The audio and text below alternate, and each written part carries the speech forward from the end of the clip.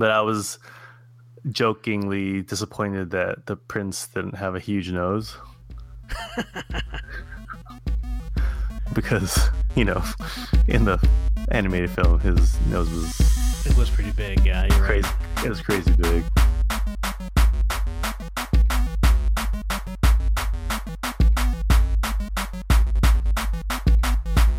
Hey, what up, everybody? It's been a little while. Welcome back to the Pop Culture Podcast. My name's Anton. I'm father to Ginny, who turns 4 years old this December, and Ellis, who turned 1 year old this week. Woohoo! But per our previous conversations in an earlier pod, we, of course, did not throw a party for him. So, no. And he's also the second child, so... Yeah, poor guy. I'm John. I'm father to Malcolm, who is 1 year old and is walking. And I am equally excited for the NBA season to start as I am the season premiere of Riverdale. Are you a Betty or a Veronica guy? At least in that show. Veronica. It's got to be Veronica, dude. Yeah. Yeah, I feel you. Okay. Well, anyway, John and I have known each other for, over 20 years. And we basically spend all our time on this podcast talking about all the pop culture and entertainment that we've loved, continue to love, or probably will be dumping now that we kind of look at things through, the perspective of fatherhood. But really, we're just kind of getting old, and we're just grumpy. Yep. Especially late at night. Oh, yeah, I'm so tired this week, bro. Yep. Yeah, as we record at like 11:15. Mm-hmm. It's all good. It's a Friday. It's a weekend. Yeah. Any updates? Not much, really. I mean, it's been a while. Mm-hmm. Yeah, so we had a hiatus for a week. I was on vacation. Well, kind of, not really a vacation. Tess had a conference in Boston. Yeah. And we decided to, well, I guess we, as in Tess and I, decided that I would go and bring the kids and I would kind of watch them while she was at her conference. All right. Yeah. So, luckily we did have kind of traveling partners. Tess's friend and coworker, NJ, also went to that conference, and she and her husband have a 5-month-old. So it was me and Kent, who's NJ's husband, and we were like the dads, and we were kind of looking after Ginny, Ellis, and Teddy, Theodore. So yeah, that was fun, man. It was like, sounds like fun. It was fun. It was kind of funny because we were. Kent and I had been doing a few little dad dates over the last couple of weeks, and we were talking about the trip, and we're like, oh, well, we'll see how this goes. But it was pretty easy. I mean, like it's what you'd expect being in, we're in a hotel, so that was great. We're 2 doors apart, which was made it kind of nice. But it was kind of funny. It was just like he and I walking around Boston for 3 hours before we'd have to go back and hand the babies off to the moms to get fed. Yeah. But yeah, Boston is a pretty cool town, man. Was it? What did you guys get to do with the kids? Well, we stayed at the Westin in Copley Square, which is a pretty nice hotel. Okay. And, I don't really know where it was in relation to the rest of Boston, I guess, or Boston proper. Yeah. But we were right next to the Boston Public Library, which is super duper nice, dude. Like, yeah. They had a huge children's area, and we spent maybe like 2 of the days that, was it 2 or 3? We might have gone there like 3 days. Mm-hmm. At least I did. Yeah. Oh, no, I take that back. No, it was 2 days. 2 days in a row to just kind of let the kids play. Ginny loved it. They had like one day where it was like Lego time at 4:00 at 4:30 or something. Oh, so they opened up nice. like this one little conference room in the back, and they had like all these tables. So it's this long table full of just like Legos, and then on the other and on the side they had like the Duplos, and it was really cool. So anyway, all we really did was just like kind of walk around. Ended up meeting like at the library. Ended up meeting this mom and her kid, and it turns out they lived in LA right around the time we were living in LA. Oh, really? In the same neighborhood. Oh, nice. Yeah, it was crazy. So we were just kind of chatting, and then I ended up asking her, where in LA, and she said Culver City, and I was like, oh yeah, well, we were near Culver City, we were in Palms, and she's like, okay, yeah, we were in Palms too. So I was like, oh, where? She's like, do you know the Coop Pizza? And I was like, holy shit, I lived right across the street from that place. We got in on a Friday night, and then we rented like a minivan for a couple of days, and we had the Kia Sedona, like with the leather package. It was sick. I'm totally down for minivans, dude. Are you? I made jokes before when we found out that we were going to have Ellis, because we knew we would need to get a second car and a bigger one. And I'd make jokes about minivans, and Tess was like, no, man, I don't want no minivan, blah, blah, blah, blah, blah. And I was kind of partly joking. And then we decided that, if there were going to be basically 7 of us, we would need one for this trip. So yeah, we rented a minivan. We got like 3 car seats in there, and then the adult. So we were able to. We did like a day trip out to Portland, Maine, and the next day we did apple picking just outside of Boston. So we definitely put that minivan to work. Yeah, roll deep in that. Yeah, man, that thing is dope. I like it. Yeah, we're still not on the minivan thing, but we may actually rent a minivan when we go to Seattle in January. I think we're going. Do it, man. Because it's gonna be us 3, and then we're gonna be hanging out with Hung's friends in Seattle. So we may need more space. Right, so you'd have to take 2 cars. Yeah. Just do it, dude.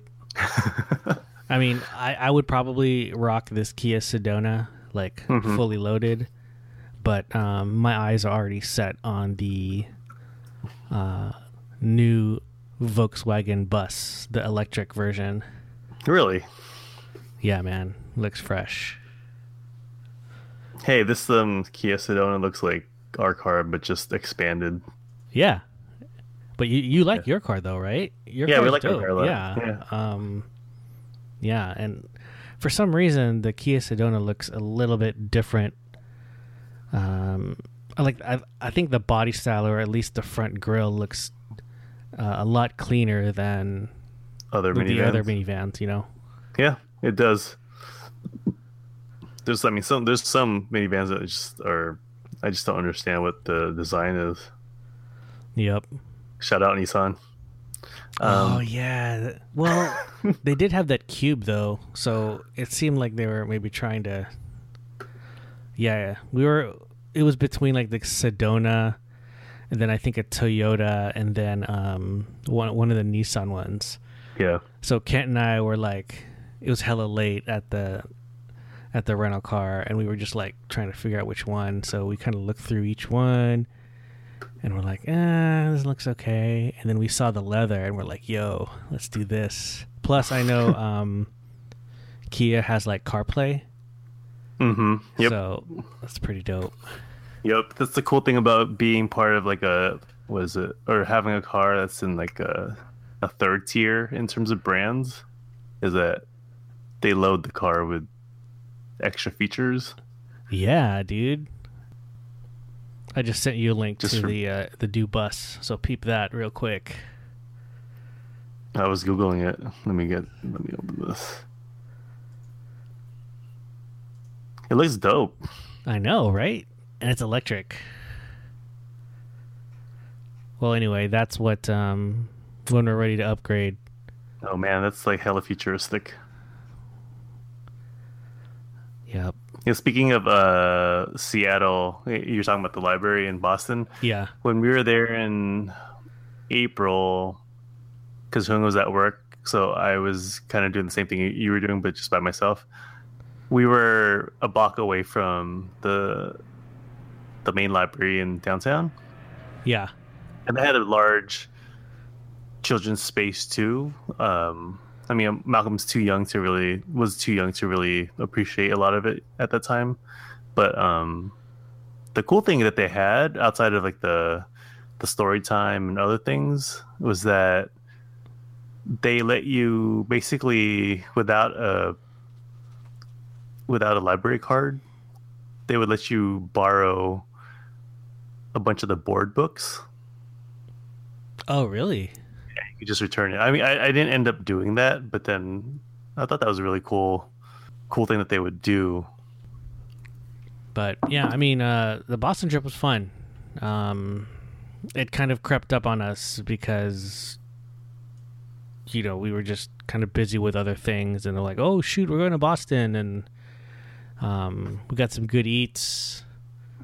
You know, we didn't really do. Oh, and we got to spend some time with We stayed a little bit after, a few days after the conference to spend some time with some friends that we have out there and their kids too. So that was really, really cool. Nice. Kind of seeing the kids play together. You know. Yeah. Ginny basically found a best friend, and it was nice because we just let them play, and then we just do whatever.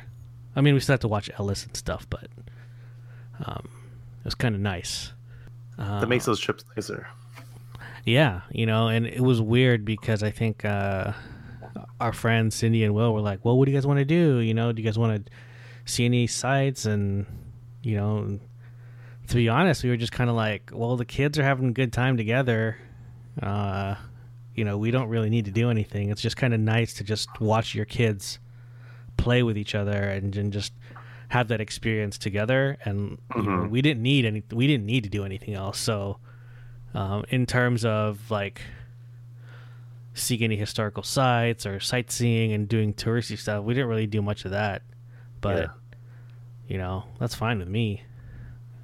Yeah, I don't think you're missing much with the tourist stuff in Boston, honestly. I mean, I do love like American history and like Revolutionary War stuff. Yeah, but I do too. But it's crazy, you know. And this probably goes for a lot of the East Coast, like the old historical East Coast cities and stuff. But like, it's cool to see a lot of brick buildings. Yep. And they're hella churches in Boston. More than I think I've ever really seen anywhere else. But like, not they're just smaller though, right? Yeah, not just churches, but like really cool spires and architecture and like stone and you know really well kept, you know, churches. So it was cool to see all that. Yeah. When I was in Washington D.C. a couple of weeks ago, that's what I was recognizing, because every time I'm in the East Coast, we see more red brick buildings, right? And that's what we saw coming out the airport. I mean, and then we got a chance to walk around downtown DC a little bit near the whatever it's called, where all the memorials and whatever is. It's called the mall, right? Yeah, whatever mall. But yeah, we walked by a bunch of old churches, and you know, there were the old architecture, and it just had a different kind of like feel with them.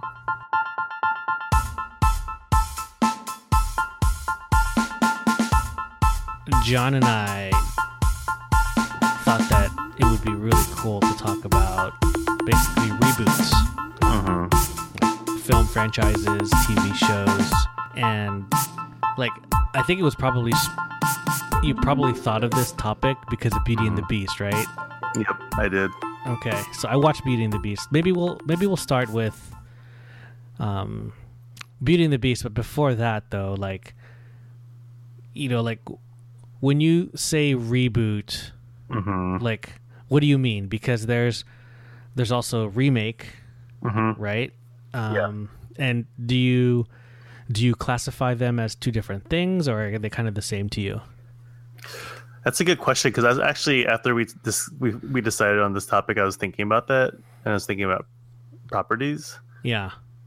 And that question popped up in my head too. Like, what's a reboot? What's a remake? If we're really getting into the technicalities of them, and there are. And then the other thing that you mentioned is reimagine in our notes. Right. Or reimagination. When I was thinking reboots initially, it was just the general remaking of or not remaking, but essentially taking an old property and creating a new one based off of it. Okay. But I think there is a distinction between reboot and remake. Yeah, I mean, I was kind of Googling around too and just trying to figure out like what it would be. And some people were classifying it as like, well, a remake is basically just like a single property, like one movie from a long time ago, right? That was remade. But they talk about like reboot as like a franchise, or you know, for example, like Planet of the Apes, that was like a movie franchise of the 70s or whatever, and then it got like remade once by Tim Burton. I would say that was like probably like a remake, right? And then there was the newer ones with Andy Serkis. What's the name of the and James Franco? Yes, but what's the name of the Caesar? Caesar's the name of the character, right? Yep. And obviously, like Batman, right? And it got me thinking, like, well, is it a reboot if they tell the origin story again? Maybe, right? Like, I think that, but remakes can do that too, especially if it's only like one movie or one story, right? Yeah. I would agree with what you saw, because then I was thinking about that while I was as I was preparing, and the idea of a reboot makes a lot more sense when you're discussing a franchise. Yeah, because the idea is that whatever that franchise is, it's gotten stale or it's gotten really old, or there's a long vision to remake it into a new trilogy in a sense, or a new series of movies. Yeah. And then, the remake would just be essentially a single property. Right. I was thinking about that, like True Grit. Yeah. Because there's no franchise there's nothing to reboot. It was just the essence of that story, and it was retold. Right. Yeah. And then the reimagination piece is actually I think it's a whole nother place, because then I feel like that takes a property and then it just maybe uses 15% of it and then really runs with it. Yeah, that would be like what we were talking about earlier. Riverdale would be one. It was basically taking the Archie characters, right? And I guess Once Upon a Time, that TV show. Well, no, not really, because that takes a bunch of like fairy tale characters. I take that back. That's just like a weird one. But I guess for the sake of this discussion, or for the sake of this podcast, like, well, it doesn't matter whether it's a reboot or a remake, as long as the property existed before. that will qualify as what we're talking about. Yeah, exactly. Yeah. So let's dig into like Beauty and the Beast. So I watched that yesterday, and the first thing I thought of is when I saw the title on Netflix was the running time. It was like 2 hours and like 3 minutes or 9 minutes. Yep. And I'm like, why does this movie need to be that long? Mm-hmm. Right? Yeah, because the cartoon was under 90 minutes because all the Disney movies ran under 90 back then. Yeah. Yeah, I mean, that was the first thing I thought. It was late when I watched it, so I was kind of falling asleep towards some of it. But I ended up finishing it, and like, I mean, what were your thoughts about it? I liked it. It's definitely, I mean, this is definitely a remake. Yes, it's not a reimagination. It pretty much just tells the same story, but it adds a little bit of, well, that obviously adds like 30 minutes of it, which I think relates to their target audience, and then kind of just the bad trend of making movies longer. Making movies longer for the heck of it. Yeah. I don't necessarily think that the additions are necessarily bad. I think that they worked well for this rendition of it because it kind of related. I think I could see people who want to watch musicals on film relating it to it more because the added scenes were definitely like traditional musical scenes. Sure. Yeah. I mean, obviously the whole movie is a musical, but there's definitely a lot more of that into it. But I enjoyed it. I thought the reason why I wanted to talk about this I added this to the list like way back was just thinking about the concept of if we're going to be sharing, you know, these properties with our kids, what would we prefer them to see? And the reason why this one came up in particular is I was watching Beauty and the Beast, the cartoon, which I loved growing up, right? Right. Which I love even past growing up. But I hadn't watched it in a really, really long time. And then I watched it again, and then I was live tweeting some of it, and I'm like, there's lots of evidence that this was made in the early 90s or late 80s. It was written in the late 80s, produced in the early 90s. Like what? The Stockholm syndrome issue with with Belle getting locked up, and there was like, you know, this total patriarchal hostage situation in the beginning when Beast yells at Belle and says, "I thought I told you to come to dinner." Right. You know. And then, well, that was one of it. And then there's just other things there that are kind of problematic if you watch it, obviously now in 2017. And if I was watching it with Malcolm when he's, more cognitive or about some of these issues in maybe 3 years, I would have a lot of explaining to do. Like, yeah, Malcolm, you can't talk to a girl like that. Well, you can't talk to anyone like that. Right, but then there's very true. Then again, this new version still had some of that stuff. It did, but I thought at least it addressed some of it in a more. They tried to add more depth to that process. The whole issue of her being a prisoner and then them falling in love. I mean, that's problematic, but at least I felt like in some of the dialogue and the way that Belle was represented in this film, there was a lot more depth in terms of her resistance to it and her consciousness of that situation. Yeah.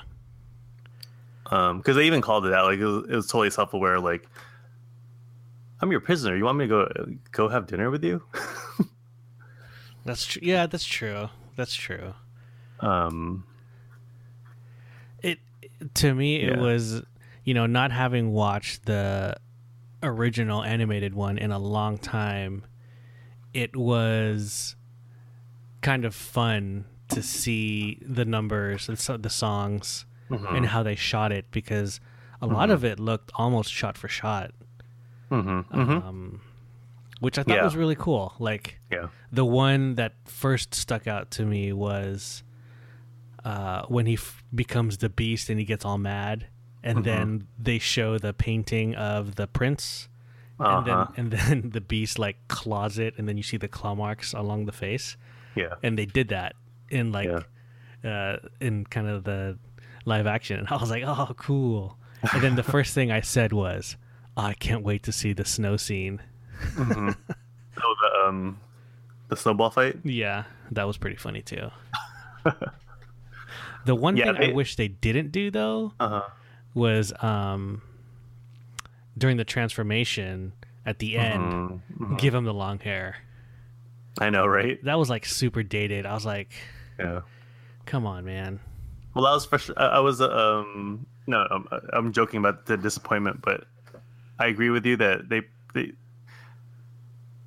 they definitely paid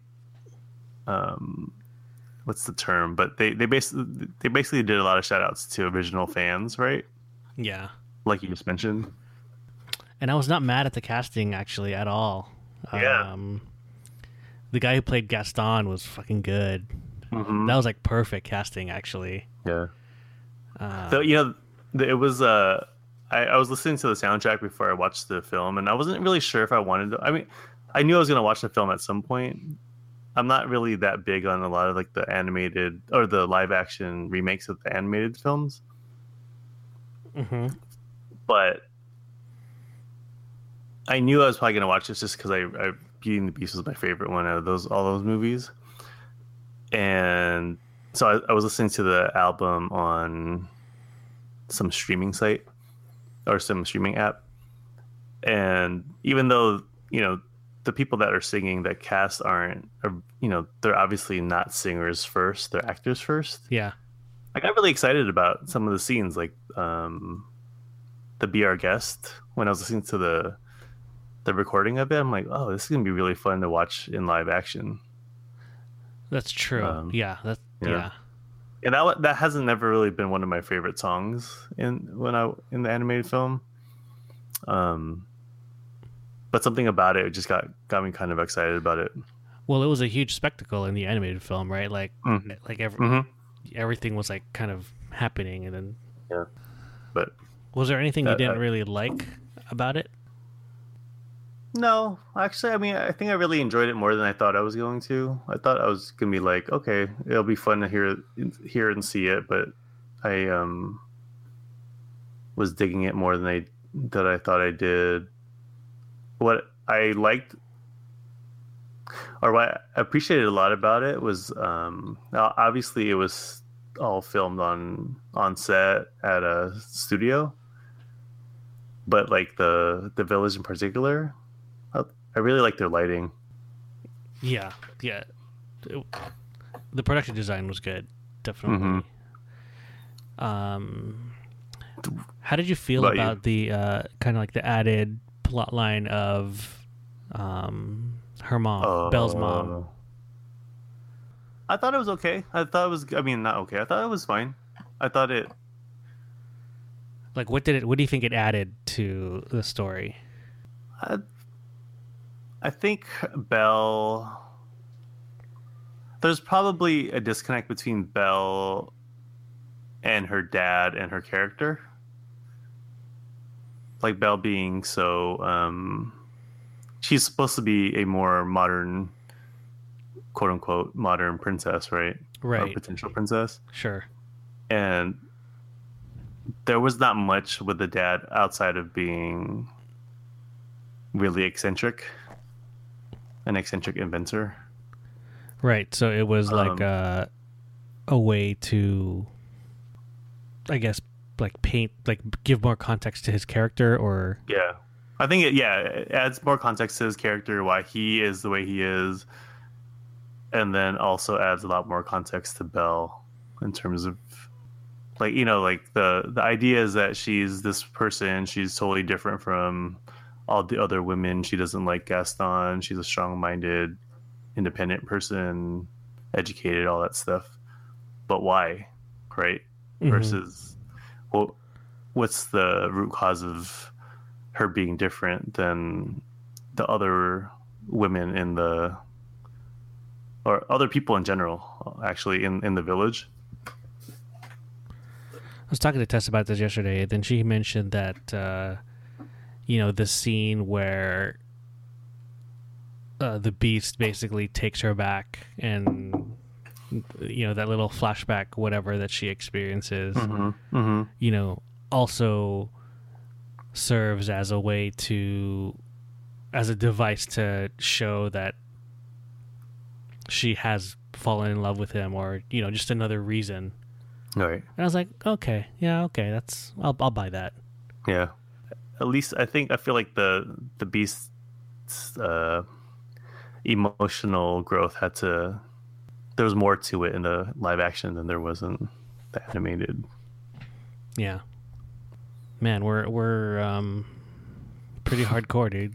Beating the Beast. Beating the Beast. Well, so what are you going to show Malcolm? I actually started showing him the animated one, but I'm gonna show him both. But then I'm gonna have to talk to him. I'm gonna have to have a real talk with him at 4 years old, or whenever he's watching it. Yeah, because it's like, what kind of role model is the Beast and is Gaston?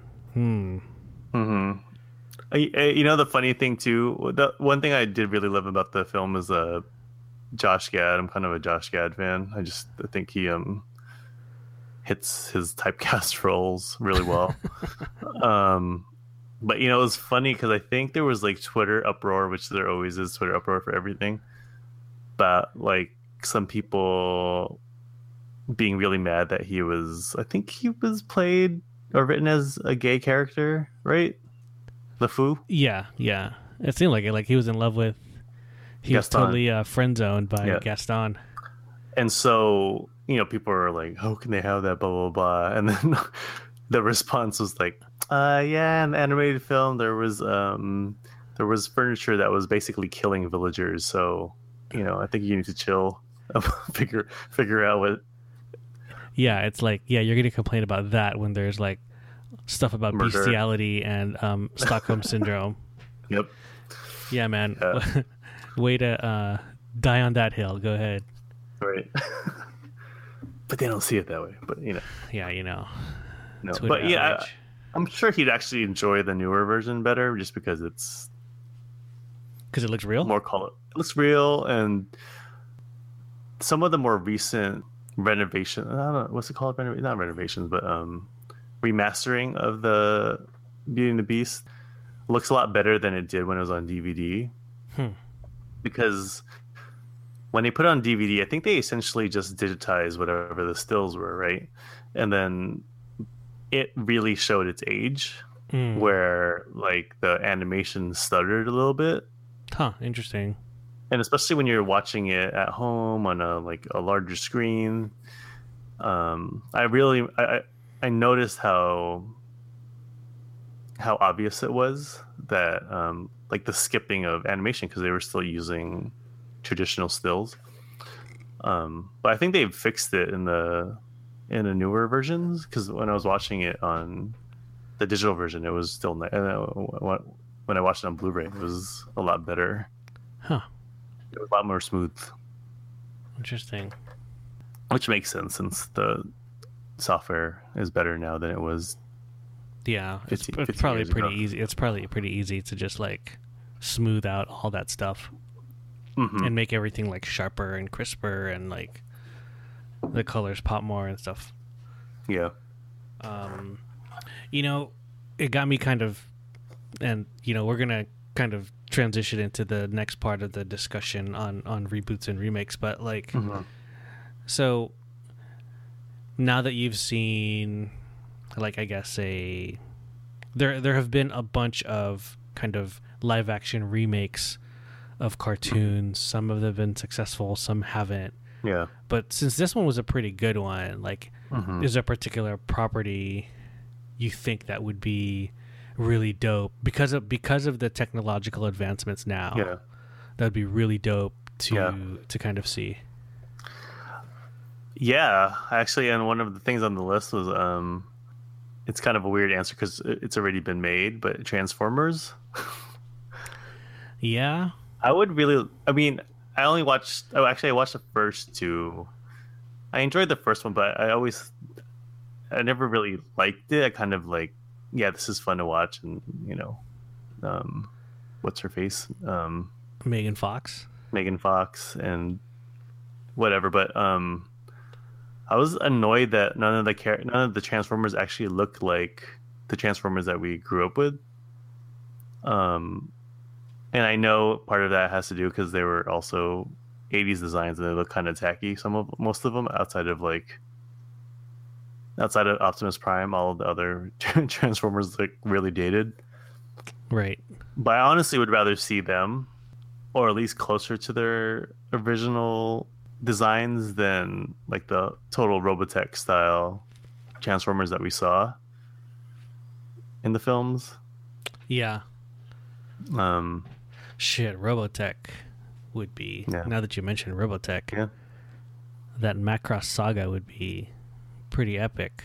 I'm sure that they're probably going to work on that because it's such a big property. I don't know what the issue is. Maybe I feel like I keep hearing rumors about like a live action Robotech or even Akira, right? Like live action Akira.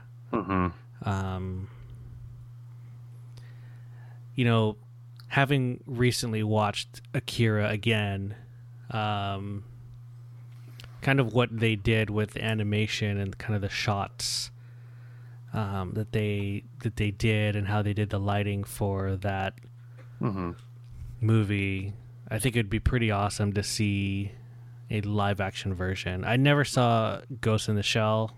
I may not because of the. Actually, no, I'm not that mad about the Scarlett Johansson thing, to be honest. But I haven't seen Ghost in the Shell in a while, but it definitely looked like there were some shot for shot. It's like some of the shots were like remade in live action, like pretty dope.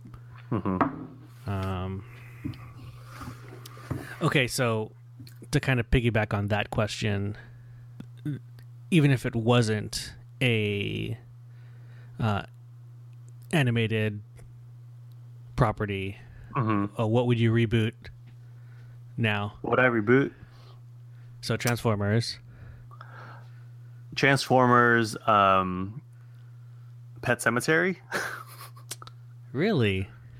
Yeah, I was trying to think of because to kind of jump on that It bandwagon. Well, the funny thing is that I googled it, and then the It director wants to make a Pet Cemetery remake. But I was thinking about it before that. I was trying to think of like there's a ton of things that that could work better now, but and I was trying to stay away from a lot of the horror films that have like hella sequels, just because I feel like they just end up getting remade every few years, which is fine whether they're good or not. But I feel like Pet Sematary has a depth to it, at least the first one, that can be done really well with a good director without it necessarily just turning into like jump scares the whole time. Scares. Yeah, like someone who's a really good psychological thriller director and writer and producer, like whatever that team is, they could really do Pet Sematary well, and then use more recent animation to kind of amp it up a little bit, but could still tell a story and probably do it slightly better than the original. Dude, I still have like nightmares that my Achilles are gonna get slashed by someone under the bed. Right? Oh, yeah. I thought about that's always one of those things in the back of my mind. I still see that kid. Yeah, I see that kid right now. Gage. Ugh.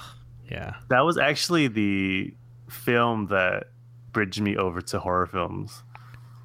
Really? Yeah, because before that, I would freak out. I mean, I honestly couldn't watch any horror films. There was a Halloween. I think it was eighth grade with a bunch of the friends I still am friends with now that you know. They were watching The Exorcist, and we were at Monica's house. A bunch of them were watching Exorcist in the family room, and I was just sitting on the stairs in the other room because I'm like, I can't watch this. And then it kind of made it worse because then I could just hear everything.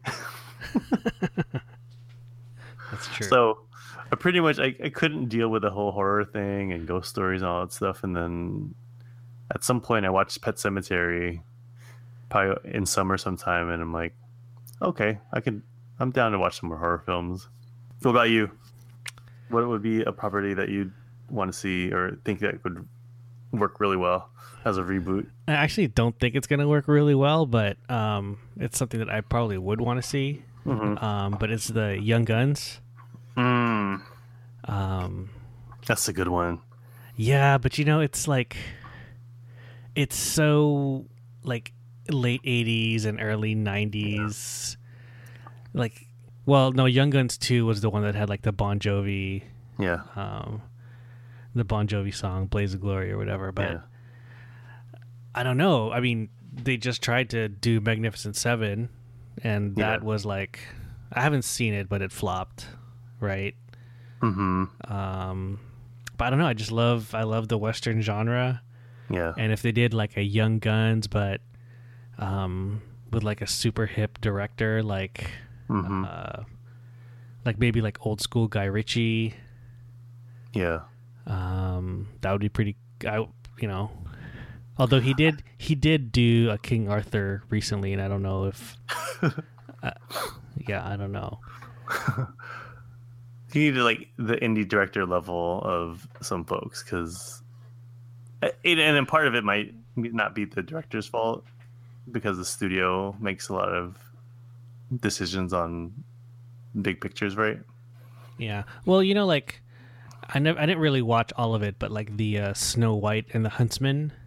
Mm-hmm. I never really watched. I saw some of it, but then it seemed like it was a world that was pretty well realized, right? Like, so I think if there's someone that can come in, whether it's a writer director, that really has like a point of view on kind of like a story like that. Yeah. Or what about like The Outsiders or? But I don't know. Like, I don't know if I did want to touch. Pulling from those 80s properties is really tough because they did Red Dawn, like the original Red Dawn from the 80s was like one of my favorites growing up, and then it seemed like it would be a good idea to redo it. Yeah. Because all you need to do is change the enemies, right? Right. I mean, I think Point Break is probably a bad idea. Actually, we should just kind of move into that discussion right now. Is like, what are the reboots and remakes that were like terrible? Well, I wanted to say Point Break, even though I haven't watched it, but I was just seeing the trailer for it. I just felt like it was hell of not like what Point Break was. Yeah. Where I don't even know if it's a remake. That might just be like that might just be in that reimagination category where it's like, hey, we're gonna use the name and the property and maybe have, I don't know, 10% of it reflect it, but pretty much it's going to be a totally different story, which is fine to me, but it's like, then what's the point of calling it that and trying to build a story around it? But in honesty, since I haven't watched it, I can't really nominate it. But have you watched it? No, I haven't. I think my other one that I actually did watch pieces of was Karate Kid. That looks so terrible. With Jaden Smith and Jackie Chan. It should have been the Kung Fu Kid. Well, yeah, that's a major issue. Is they were in what? Where in China? I don't know. I don't know, but yeah, it was stupid. Yeah. But I was thinking about like Karate Kid, and I feel like I think there's some bandwidth there that you could actually remake it and make it successful in a way where it's acceptable enough to original fans and still make sense for a modern era, right? But then you have to get the right person to hit the tone correctly, right? Yeah. Well, so what would you be more pissed off about? Like if they did Karate Kid, like it's not really they kind of did it along the Creed, the Creed plot line, right? Where they take a character from the original, who somehow plays a supporting role in basically not quite a sequel. Like Creed is not quite a sequel, right? Right. But it's also not quite like a reboot, right? Or a remake. So, Creed went well, but what if they did like Karate Kid, where maybe it's I don't know if I'd want to see Daniel-san like what did he like? What if he was playing like the Miyagi role and then he was mentoring someone? Yeah, I mean, or his kid. Yeah, is like, would you be more pissed that they did that or like did something like the Jaden Smith version? I think the tone makes the most sense, and I think the issue with the Jaden Smith one was it was way more serious than the Karate Kid. I mean, yeah, the Karate Kid had some beatdowns and all that stuff, but it was 80s campy, right? Yeah, that's true. And it was also like a teen story, like right. or like high school and romance, right. And trying to fit, like that's what it is. Like it's a fish out of water story, right? Like he's trying to fit in. Right.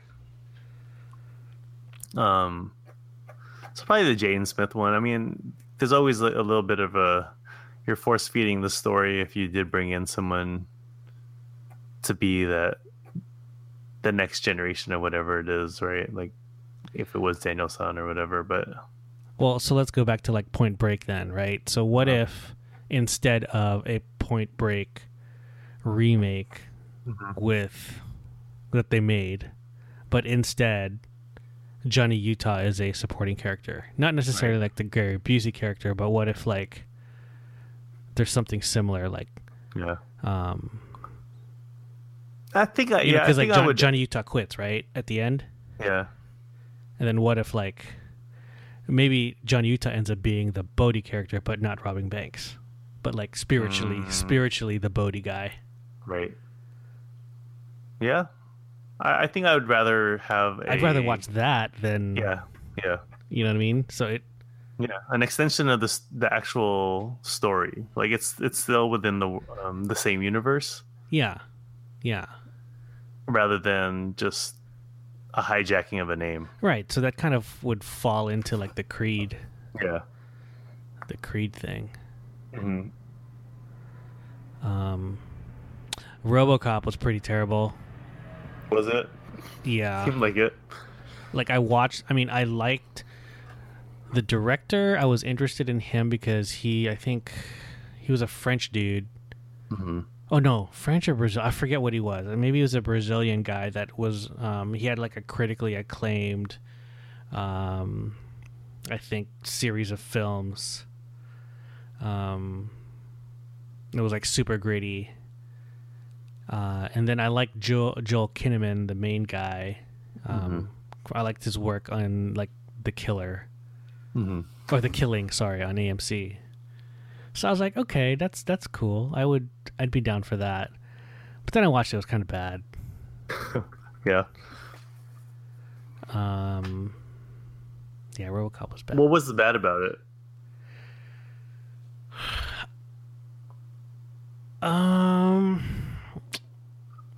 Well, I guess it just didn't have the subversiveness of like the original, right? And to be honest, I can't even quite really remember the new RoboCop that I watched. Yeah. I know they had like an Ed 209 or whatever, but like there were so many scenes in the original RoboCop that were iconic, and then it was like multi-layered in terms of like the message that I can see now. But I mean, clearly this RoboCop remake wasn't trying to be about that life. You know what I'm saying? It was just, hey, like, it's a half man, half robot guy. Like, he gets to shoot stuff, right? Yeah. Well, I think that might be the issue, right? Like with a lot of reboots, they do is essentially they make it bigger, they make it louder, splashier, and they also make it quote unquote grittier, right? They make it darker, and a lot of times they kind of miss on that subversiveness and those multi-layers that you're talking about. Yeah, that's true. Or they just completely miss the tone of it. Yeah, absolutely. They totally did.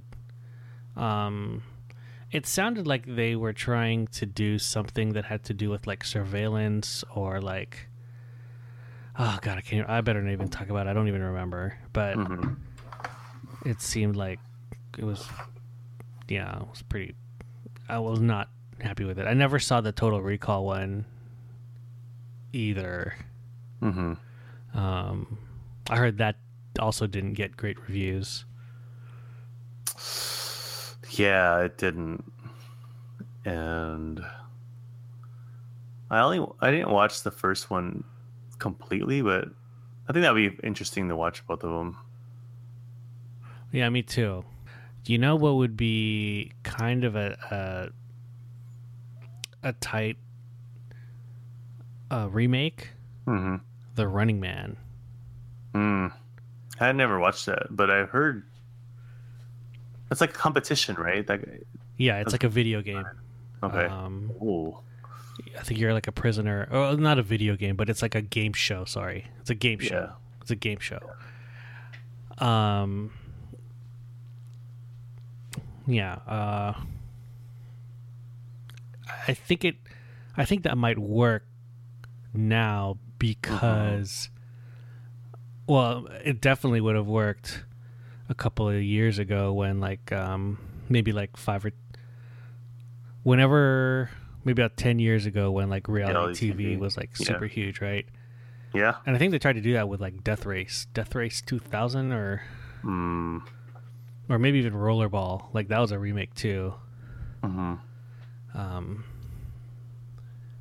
Hunger Games has a little bit of that too. Oh, you're right. Hunger Games is, yeah, okay. Running Man was already remade as Hunger Games. It's all good. Another thing that property that I would reboot right now, which is funny because it kind of already is in a different form, but The Last Starfighter. Okay. Do you remember watching that? I think I did when I was really young, but I don't remember it much. So basically, there's a video game called The Last Starfighter. You're the pilot of a spaceship, and you gotta like defeat enemies in space. This guy's the champion. Somebody comes down from the other planet and says, "Hey, we're recruiting you because you're the only one who beat this game, or you have the highest score in this game. Now we're going to recruit you to be a pilot for, in our war against X." Yeah. But I actually saw a trailer for Future Man on Hulu, which is Seth Rogen's. He's, I think, executive producing, or he's a creator of it. Okay. But it's basically this guy who's hella good at video games, and then the people from the future come back, and they're like, dude, you got to help us fight. And he's like, oh, I get it. This is The Last Starfighter. And then they don't, and I was like, oh shit. Yeah. All I kept thinking about as the trailer was going on, I was like, this is fucking Last Starfighter. And then, of course, somebody, the character calls it out. And I was like, okay, cool. So what do you think are some other, what are some properties that you think were rebooted well or remade well? Battlestar Galactica on Sci-Fi.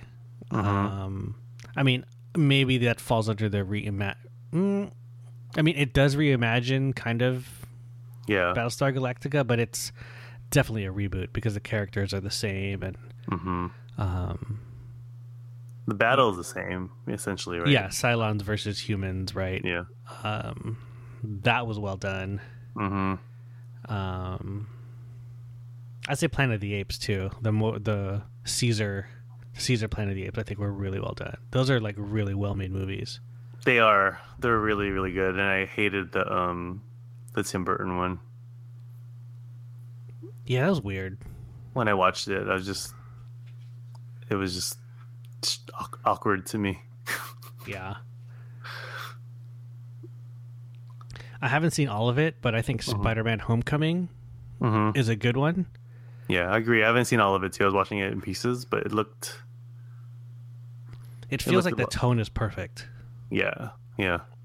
Like it's the right tone. Like I've only watched like a little bit of the Andrew Garfield one, and I've seen like most of the Tobey Maguire ones. And that, Spider-Man 2 was pretty dope. The Tobey Maguire one. But I looking back now at having seen how Tom Holland plays Peter Parker, and Spider-Man, and comparing it to how Tobey Maguire played Peter Parker and Spider-Man, and how I imagine Andrew Garfield would be playing, like it doesn't even compare. Yeah. I think they eventually got it right, because Tobey, I loved Spider-Man 2. Spider-Man 3 was a problem, but Tobey was just too old, and they wrote the character as too old, and he wasn't as quippy. Yeah. And so I think they overcompensated with Andrew Garfield, because then it became teen angst, which is part of it too, because Peter Parker is a guilt-ridden character. But from what I saw from Spider-Man Homecoming when it was on at a family party, like off and on, it looked like the Spider-Man that I would enjoy watching. Yeah. I was watching on the plane. What about you? Any kind of reboots, remakes that you want to? Well, you brought up Creed earlier, and then you're right. I don't think it's really a reboot or a remake or a reimagination. It's just the extension of the original property that just happens to be, it's just an extension, but right. It still tells essentially the Rocky story. Definitely. While being true to a new character. Obviously, because Rocky's still there, but I thought Ocean's 11. I never watched the original, but that was probably more of a reimagination than a reboot. But yeah, being that it was a existing property, that's one of my favorite movies ever. Yeah, Ocean's 11 is definitely is a good match of style, substance, and just just pure entertainment. And I think it set the bar for heist movies for our generation. And then, as you were talking about some other thing, I just thought of one is Dredd. Did you watch that? I did watch it. I liked it. I was into it. Yeah, I didn't. I mean, to be fair, I didn't watch Judge Dredd, but there was I had no interest in watching Judge Dredd, the Stallone version. And then the Dredd movie I just watched, I think by chance. I think my cousin just wanted to watch a movie. I'm like, hey, okay, let's go. And I had no expectations of it, and I just thought it was hella dope. Yeah, that was pretty dope. Yeah. I want to say also Girl with the Dragon Tattoo, the Fincher version. I mean, we haven't really talked about remakes of foreign films or whatever, but that was pretty dope. Well, that's also unfair because it's it comes from a book, right? It's a Swedish book that was adapted into a Swedish film and then adapted into an American version, but maybe that counts, maybe that doesn't. But I think the point is, for me, what would get me interested in some sort of remake or reboot is basically the creative team behind it, right? Like Right. David Fincher, Mm-hmm. that's already a dark story, and David Fincher can be like dark as fuck. So Right. it's cool. It's definitely intriguing when you hear someone paired up for like a project like that. Right. Right. Of course, you have to include like the Nolan's Batman, right? Mm-hmm. As like reboots that were well done. Yeah. Well, what about like properties that you would never touch, or like would be like blasphemous, Yep. sacrilege to redo? Well, my main one when I think about this that just hits the most is Princess Bride. Yeah, I could see that. Yeah, for me, I wouldn't want that to be touched again. I think it is everything it needs to be in its version now, and Like it's timeless, right? it's timeless. Yeah, For me, I think Back to the Future. yeah, that's a solid one. Like, I mean, even though it's like firmly implanted in the 80s, like Yeah, it's like pitch perfect, right? yeah. Mm-hmm. And that would be a definite that would definitely have a target on his back in terms of studios. Whatever studio owns it would know that they can make hella money off of it to make a trilogy out of it, whether it's good or not. What car would you use? What car would you use for a Back to the Future reboot? What I would use, or what I think the studio would use. What do you think the studio would use? What is? Well, it depends, dude. Who's paying? Who's paying? Because this is going to be like a product placement opportunity. Right. I mean, that's going back to Transformers. That's probably why, Right. it was a Camaro. Yeah. Well, in the first one, Bumblebee was a Yellow Beetle first, right? I guess. Well, I would think that if they were trying to stay true to the story, they would try to think of something that's iconically recognizable, but also not like a car that like a really expensive car. It's gonna be a PT Cruiser, bro. That's a solid one. That makes a lot of sense. But I was thinking, like that would probably make more sense to the story, right? Yeah, it would be, because I can see like, you made a time machine out of a PT Cruiser. Mm-hmm. Which is funny because it's basically a throwback design from like the 20s or whatever, right? Or yeah. whatever it was. But that makes too much sense for a studio to use a PT Cruiser for that. I feel like the car that would buy into that would be Tesla. Yeah, that's what I was thinking too. I was like, it'd be like a Tesla, because they're probably trying to create similar technology to that, to Mr. Fission or Mr. Fusion. Mr. Fusion. But the PT Cruiser, that's a solid one. Yeah, it would have to be the PT Cruiser. Any other properties that you wouldn't touch? Or not even that you wouldn't touch, but like if it came out, you'd ban it from the house and your kids wouldn't be able to watch it until the rebellious teenagers. Goonies. Good one. But, like Stranger Things is probably doing that already. Yeah, a little bit. Kind of. Yeah. But yeah, Goonies. Bit. I think Goonies for me would be untouchable for sure. Mm-hmm. There's you brought up Outsiders. I wouldn't touch Outsiders. Well, I wouldn't show Outsiders to little kids, but I wouldn't. I don't know if I could accept a remake of Outsiders. I guess you might. Some people would say like Top Gun, but they're already doing a sequel. That's not. Well, I guess sequel's different from. Yeah. We were thinking about like this. I was trying to think of like what would be the properties that we could that we would love to see remade. And part of the rationale for me is like, what would be like the really bad franchises, or like bad like movies that were just bad, although they could have had a lot of potential. One of those movies that I really enjoy, I think it's kind of a terrible film, but I wouldn't want them to remake is Robin Hood, Prince of Thieves. Robin, it's weird because like Robin Hood feels like it's a bad remake of something.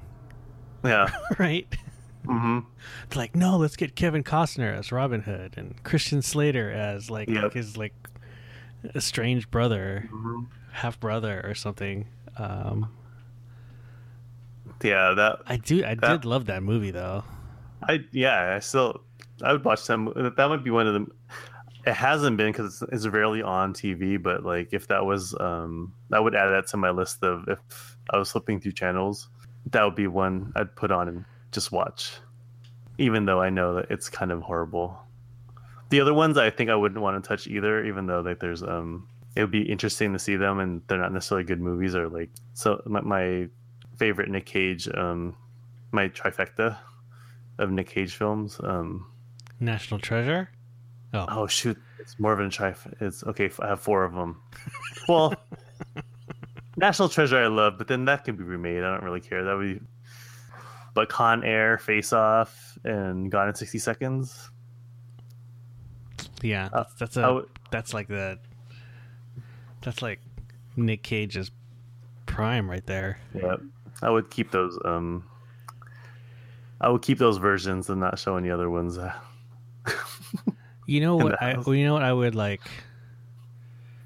You know how like Bond is maybe we could put like the Daniel Craig Bond that might count as a reboot, just because you kind of got the origin story again. But like, I'd be down for a Jason Bourne reboot, like in 5 years, 10 years. Yeah. Yeah, I'd be down. Yeah, okay, yeah, I think I would totally be down for a Jason Bourne reboot. No, I think it would be good. I think there's lots of stories to tell in a world like that, especially like if you then just move away from the books. Right. When I was thinking about other movies that could be, or I was thinking about Karate Kid in particular. If you get that tone right for a reboot of that, it's like, what if like it was done by James Gunn? Well, the thing about James Gunn, particularly with the Guardians, is like it's like campy and fun. But the thing with Karate Kid though is like, I think the director wanted to play that like straight. Yeah. You know what I'm saying? Mm-hmm. And then it's just unintentionally kind of comedic. 80s campy. You know what I'm saying? Right. So there's an earnestness about the Karate Kid, which we look back on as kind of silly and funny. Mm-hmm. Not that I'm saying that James Gunn couldn't do that. It's just that given what he's done with the Guardians properties, that's not what I see, right? Because it's not serious enough. Right. If we were transferring the same tone from Guardians, I could see that. Yeah. There was a show on Disney XD for like Tron that I really liked too, but I can't remember. Oh, really? Did you ever watch any of the Thundercats reboot? A couple, I don't know. What? There was one 5-7 years ago. Yeah, I was actually gonna put that as like, man, I would love to see like either live action Thundercats or like a Thundercats reboot. But I mean that property. Had one.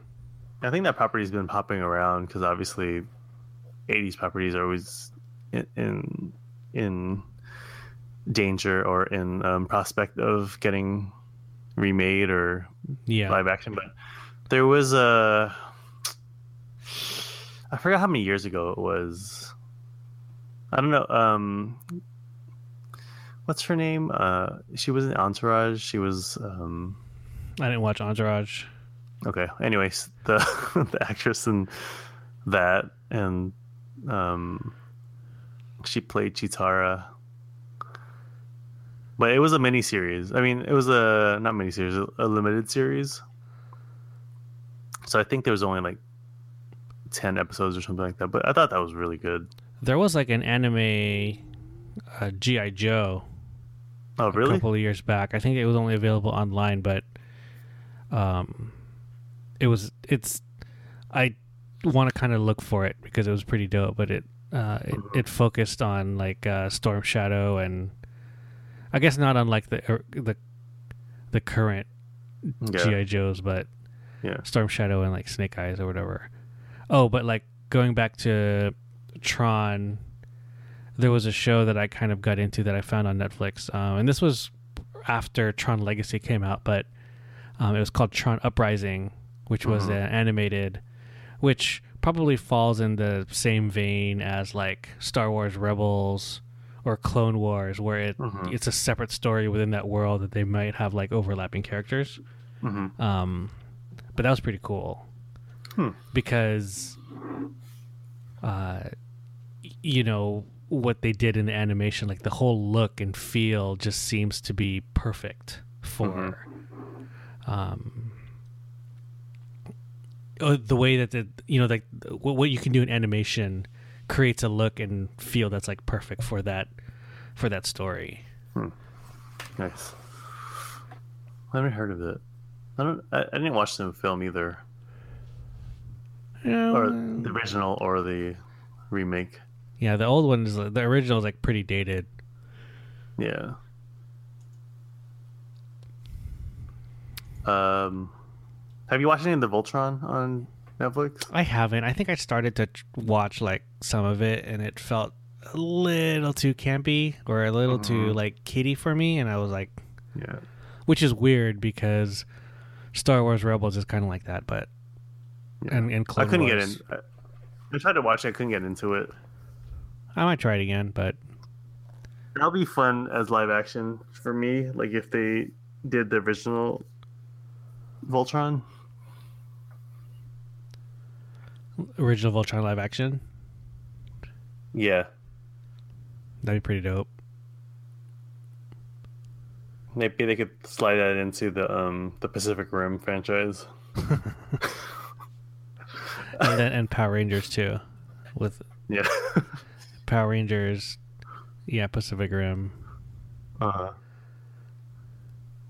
know, one movie that could totally be remade and turned into a franchise now that we have better CGI is Street Fighter. Yeah, but let's just stop with that because I mean every iteration is just not good, except for the anime series. The anime series was dope. And Jean-Claude Van Damme's guy was just too good. You can't top that. You can't top that, dude. That's just masterpiece.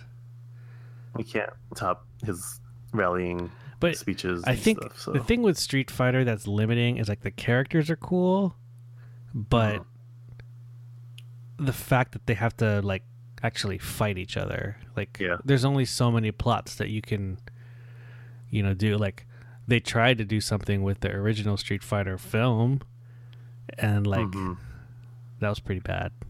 It had one of the dopest soundtracks though.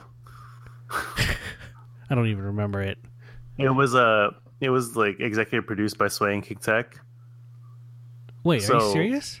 Yeah, so it was it was like total like underground hip hop. It's a total underground hip hop soundtrack that outpaces the movie in terms of quality and longevity, in a sense, for people who like hip hop, obviously, right? So they had, the Pandemonium song by Pharcyde. Yeah, that's on that. They had the first collabo of Saphir, Exhibit, and Razkaz. That was on that CD or that album. Also, MC Hammer and Deion Sanders. Did they have it on there? That's what Wikipedia says. Track 10. Yeah. Well, I skipped that one. There's a Bums song on there. Dude, yeah, so that's crazy. It was a dope soundtrack. Kind of like unassuming for a film like Street Fighter, since it's such a mainstream property. Yeah, dude. That's crazy. Huh. Yep. My mind's blown right now, bro. Paris is on there. We could skip Hammer and Deion Sanders, obviously.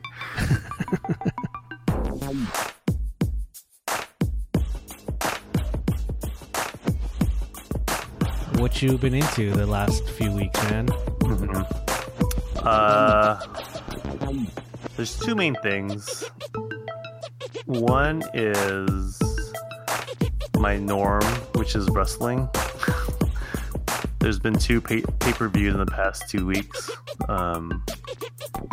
So I've been watching a ton of wrestling the past couple of weeks. And then one thing in particular that I don't know if I've talked about it before, but obviously we know wrestling's fake and it's choreographed.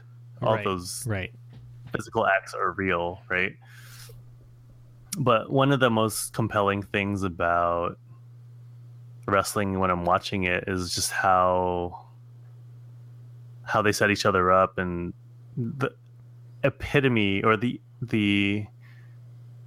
number one responsibility that all of the wrestlers have is making sure that they keep the other person safe, even though they're performing these moves that are supposed to be quote unquote hurting them or killing them, right? Right.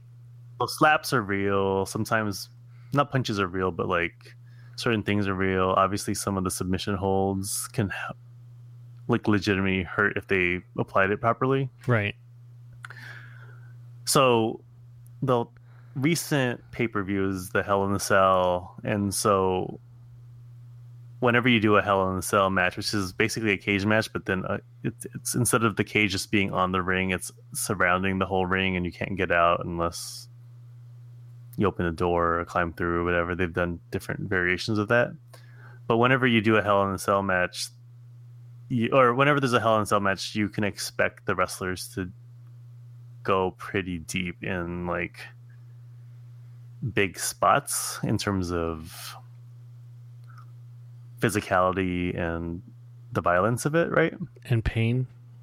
And the pain, yeah. Because then in the lore of wrestling, you don't do a Hell in a Cell match with just a regular opponent. You do a Hell in a Cell match with someone you hate, right? It's supposed to be like it's supposed to be a culminating match to a feud, right? So, and one thing in particular I was watching, there's a tag team match, and then one of the moves was someone was going to basically be dropped or thrown from the ring apron to the floor, and then one of the other wrestlers was going to run underneath that person that was getting thrown and also put his knees up. So basically kind of like kneeing that person adding the impact to it, right? Yeah.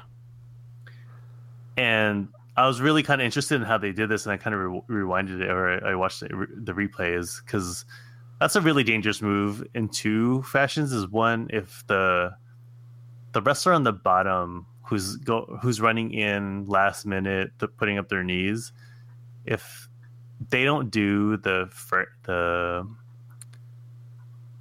they don't frame themselves properly or protect the other person properly, one, their legs are going to get jacked up, right? Because then you can have like 200 pounds directly on your knees, right?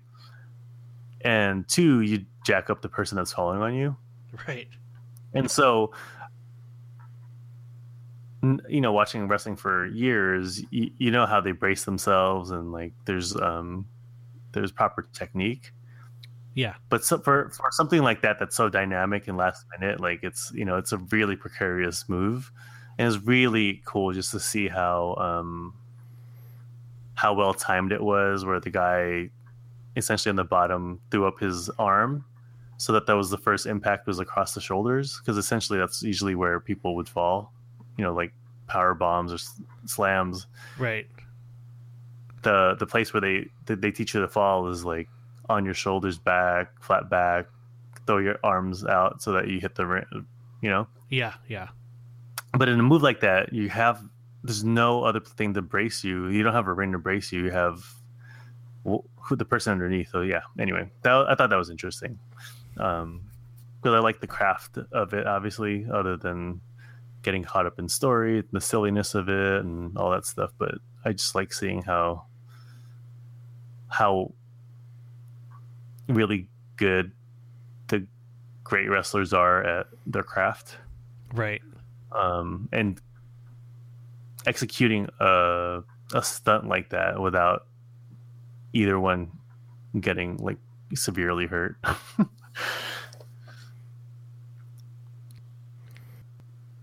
And so the other thing that's been taking up a lot of my time is I got a Nintendo Switch.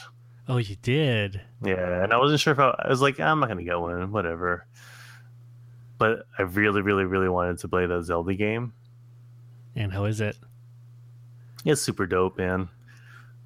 I honestly have only played maybe 3 hours or less of any other Zelda game, and it was that one for Wii. Not that I didn't like it, I just stopped playing it.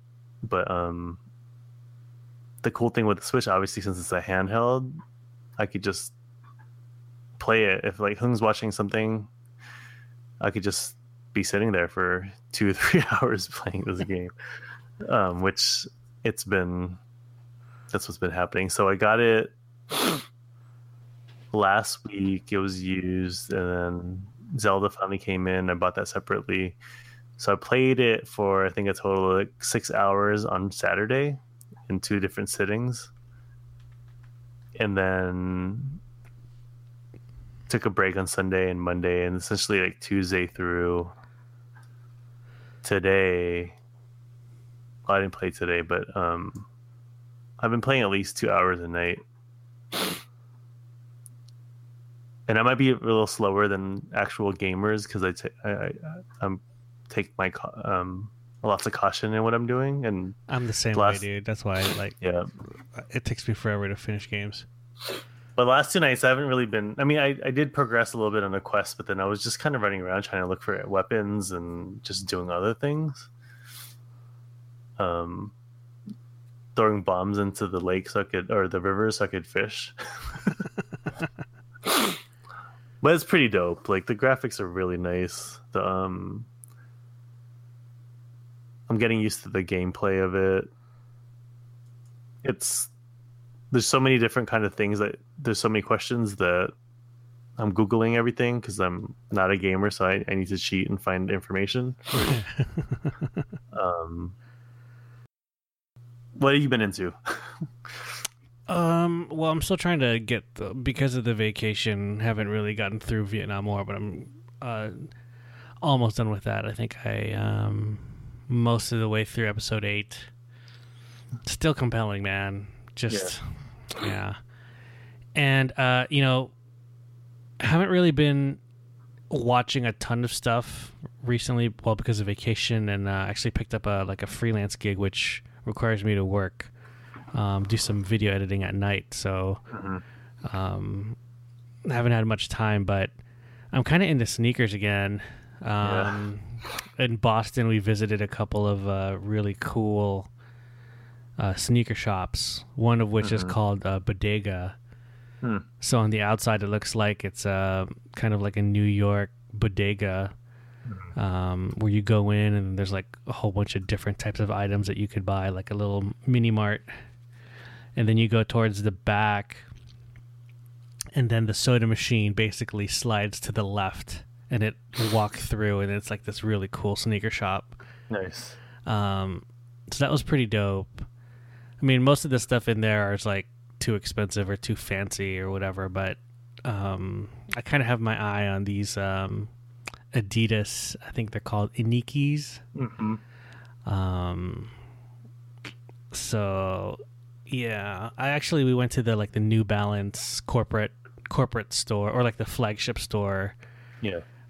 In Boston, because I think they're based out of there, and I picked up like a pair of like their version of the Adidas Boost Ultra Boosts, or the Boost line. So they're pretty comfy. So yeah, I'm kind of getting into sneakers a little bit again, but primarily this Adidas one looks pretty fresh. It does. I'm looking at it right now. Yeah, man. Is this Ultra Boost like the $200 shoe? Yeah. It's pretty dope. Yep. But yeah, these Anikis, I think I signed up for like their newsletter, and you can get 15% off. I haven't used it yet, but I figured I'd just sign up just so I have it, just in case. Right. Let's see, anything else that I'm into?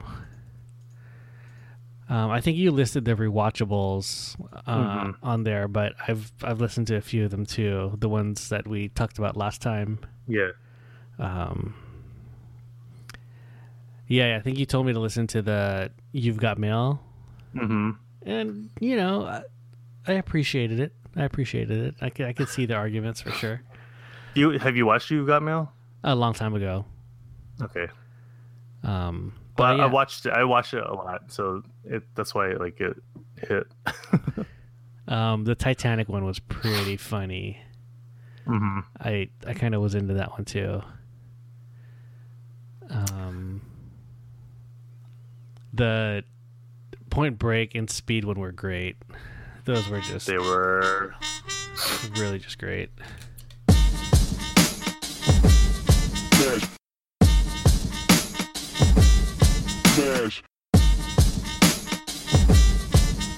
You want to go into dad moments? Yeah, sure. Right. You want to go first? Yes. So I'm going to start with something that's a little bit more somber, so then we can just kind of finish it off with something that's a little bit lighter. But so the past couple, when we were in Boston, I found out that a really good friend of mine had passed. He's only 41.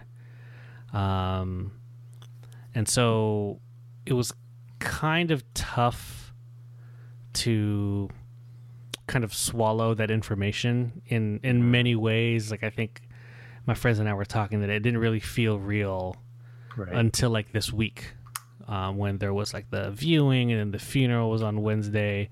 So, so the viewing was held at a church. For those of you guys who kind of grew up in the Bay Area and identified with being an Asian American, you probably know who Kai was, the music group out of Union City. Mm-hmm. So the founder of the group, AC Lorenzo, he was the one that passed away. He's a good friend of mine. Mm-hmm. So he was beloved. He's like the nicest, most positive dude you could ever meet. Yep. He, I wouldn't really consider him like a best friend. I think he was a good friend, but he definitely had like best friend qualities, right? Right. And he probably would be if I saw him more, right? But anyway, like, he was beloved, and then you go to a viewing and you kind of see, like, I went by myself. I saw a bunch of kids there with their parents, and I get it. Like, you're a parent, maybe you don't have anyone to watch your kids, so you bring them. And maybe they've already had conversations about what they're doing there at a church, where they're what's that box in the front, and who's that, and why is he not awake, or like, in the midst of obviously the mourning that I'm going through, I kept thinking about this, right? Like, what if Ginny was here? Like, would I bring Ginny? Like, what do I say? And Right. you know, I didn't come up with any answers, but you know, thankfully I didn't have to at that time, right? But it's just one of those weird situations that I know I'm going to have to deal with as a dad moving forward, right? At some point, something like that's going to happen. So yeah, it was just kind of weird, just to see kids there, and you know, some of them know, some of them don't, and they're just kind of just doing their thing. They're just with their parents, or you know, seeing their cousins or whatever. Yeah, I mean, I always wonder like what kids are thinking about. I remember going to a funeral from, I think, my mom's mom when I was really young, and I remember like walking up to the casket and I think seeing my grandmother at that time, but I don't think I was thinking anything. Like I didn't. I just don't remember. Right. So maybe How old were you? I don't remember actually. Yeah. Maybe it's 4 or 5. I don't know. So the thing is, I'm not sure if I remember it or if I'm remembering what my mom told me about that time. Right. You know what I'm saying? Right. Yeah. Yeah. So yeah, it's just, oh, and another thing too is the committal ceremony, committal service. He's in the casket was placed in the mausoleum in the cathedral in Oakland. Super nice church. Never been in there before, but that place is super nice. So that happened on the same day as Ellis's first birthday. Right. So it was weird. Like, you know, normally for any birthday, we're just, for me, you know, my mind's fully focused on that. But just having, you know, the kind of essentially the funeral and then the birthday the same day, it was like so distracting that it's hard to focus on the fact that it was like my son's birthday, right? And, you know, I couldn't make it to the funeral ceremony or for the funeral mass because I had to take Ginny to gymnastics. You know, I mean, I could have canceled or whatever, but it's weird because there was I felt like this obligation to make sure that I keep my life and like, you know, the kids' lives like in a certain state of like normalcy and part of that same routine. Right. And maybe that's, you know, maybe that's also a part of like my way of coping with the like handling the death or whatever, right? Like, yeah, I don't know what it was, but you know, I decided to just miss the mass just to make sure Ginny could go to her gymnastics class, which she missed last week because of vacation, and was so excited to go back to, right? Like, so yeah, it was a really weird couple of weeks, or like week span, of all this stuff. So that was like a huge, like super impactful dad moment that kind of like pulls you in different directions, right? And it was a tough one. It was a tough one. You know, it's like, it was nice to be around like my friends, who all, you know, have shared really great experiences at really great times with AC. So it was nice to just kind of be together, and you know, and you kind of definitely taken for granted, the fact that we're all so close but never really see much of each other. Yeah. Like that group of friends, right? Yep. And it's unfortunate that it's instances like these which kind of bring you together. But you know, it is what it is, and you know, you just try and make promises or keep promises to kind of get together more regularly or whatever, right? Right. Yeah, definitely a mix of emotions like this week, and it's kind of a relief that you go through kind of the mourning and the sadness or whatever, and then after the burial or whatever, there is a sense of relief, right? Like obviously you're still sad, but at least like that part's over. And then you can just really focus on just kind of like moving on and getting back to like your life as normally as possible. Right. So the other dad moment was I brought my camera. I recorded some footage for a Papa Culture vlog. It's hard though, like to just do it like a travel vlog, right? Like, cool, man, I'm gonna bring all my stuff. I'm gonna just have it with me so I can just like pop it out and do it. But like, there's a kid to watch. There's like a kid that's crying. And then I'll work on editing the video, but it's pretty hard. Like, so those people who do like those like travel vlogs with their kids, shouts to you guys, man. Because sometimes I'm like, I ain't got no time to be recording anything right now. I just need to make sure that my kids are warm, they're fed, right. They're fed, and like they're not crying. Like, absolutely. So, yeah.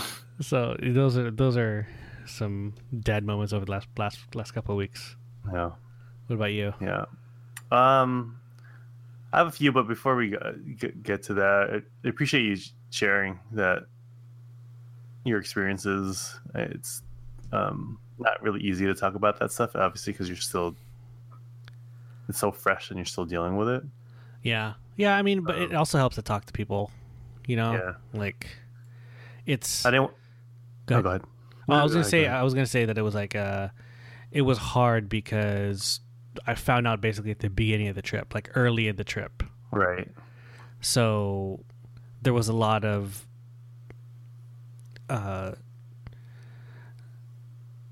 not misinformation, but like right. There was the news that came out, and then it was just like, wait, is this real? Like, what's going on? And then it was kind of hard to come by. And then, by the middle of the trip, the news had kind of broken, and I think all over like a text chain, we were just like trying to react to it and whatever. But again, like you have to compartmentalize a lot of this stuff because we're on vacation. You got to do other stuff, and maybe that makes it easier to compartmentalize. Maybe it would have been harder if everyone was at home, but right, because you had a reason. I mean, you had a reason to be doing something else. Yeah, and keep your mind on something else.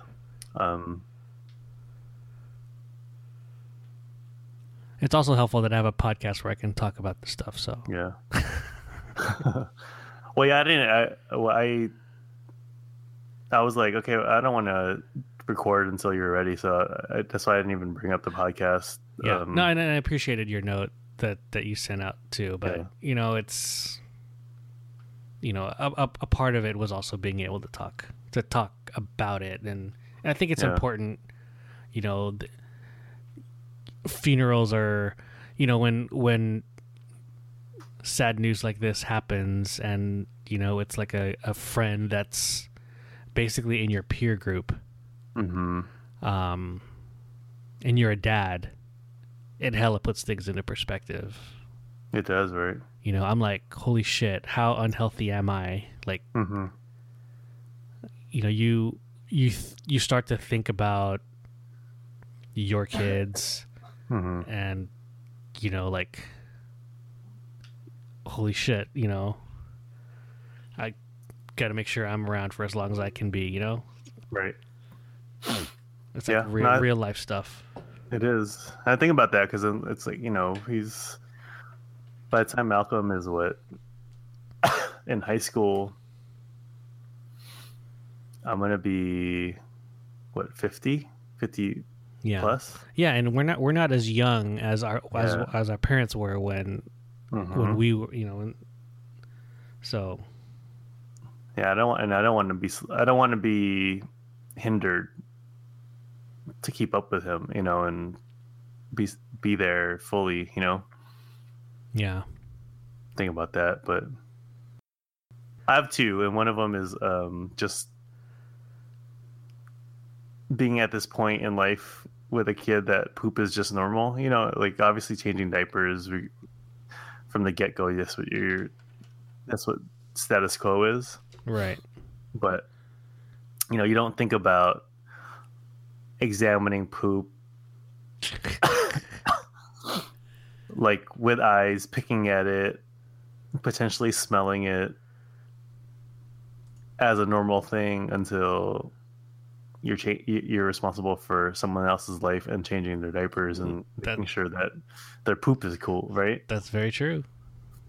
So Malcolm's been having a mix of issues with constipation this week and diaper rash, and then he threw up a bunch of times yesterday, and he had like 2 or 3 epic poops after the vomit. So I think there's something that he ate he's not allergic to, but it just didn't really settle with his stomach properly. Yeah. Because it seemed like some of the food that he ate just kind of went straight through him. But yeah, poop is just normal. That's one of my dad moments that, like I'm picking through. I'm like, oh shoot, is that blood? I thought it was blood. And I'm like, oh no, it's just a tomato. And he's like, are you sure it's tomato? I'm like, you're not going to taste it though, right? I'm not going to taste it, Yeah. but it was like, I'm like, yeah, he did eat tomato yesterday, and this is a pretty, fleshy part of a tomato, so yeah, it's a tomato. And not blood, so that's a good thing. Right. And the other thing is, so Malcolm loves dogs, right? That's good. Like every time he sees dogs, he points at them. We were at Art, who was the guest of the show, friend of the show. We were at their house the other day, this weekend, and they have a German Shepherd who is like the most chill dog ever. Super chill. He was hella having fun with him at some point after he kind of warmed up. Totally pointing at him, touching his nose. Bochi, their dog, was hella cool with it, licking him, sniffing him. And so he has like this funny noise that he makes when like there's a dog around that he wants to touch, and it's like really cute. But what I was thinking about is I'm not scared of dogs anymore, but when I was younger I was really scared of dogs, and I'm not sure if I was scared of dogs from the get-go or something bad happened as a child that I don't remember.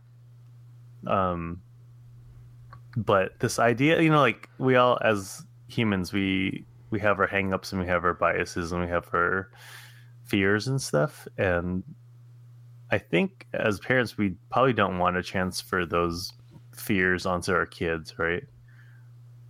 Sometimes you can't help it, like right, like if like a bee's around, like everyone says just stay still. Not me, man. I'm trying to swat that thing away.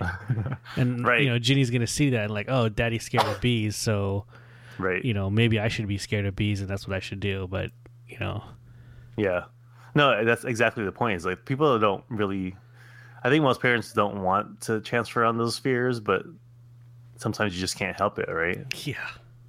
And so I just thought about how intentional it is that like we have to really be conscious about the things that we transfer on in terms of those kind of things, like those natural fears, not natural, but those fears that could naturally pass. Like if I'm nervous around dogs, then at some point Malcolm might pick up on that. Or if I'm nervous around dogs and always pull him away from dogs, then at some point he's probably gonna be like, maybe I shouldn't be around dogs, right? And so it's I have to keep conscious of like, okay, being remembering that I want him to to be open to and experience a lot of different things and not necessarily carry on any apprehensions I might have. Right. And it's not so much about dogs, but that's kind of the catalyst for that thought process.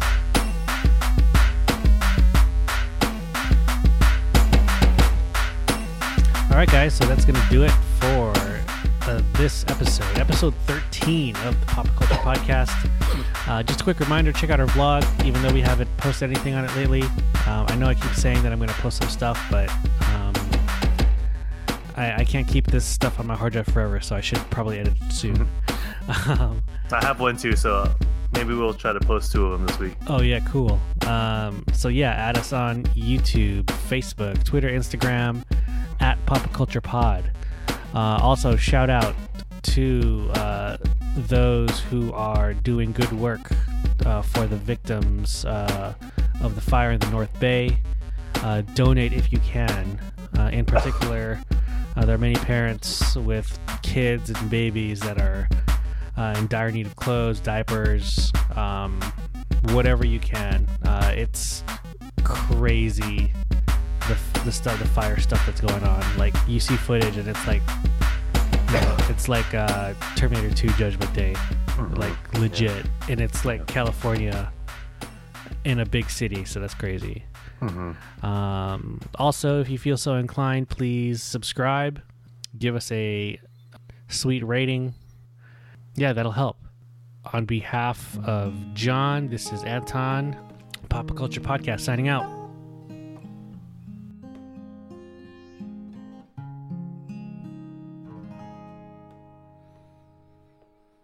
Looking from a window above, like a story of love.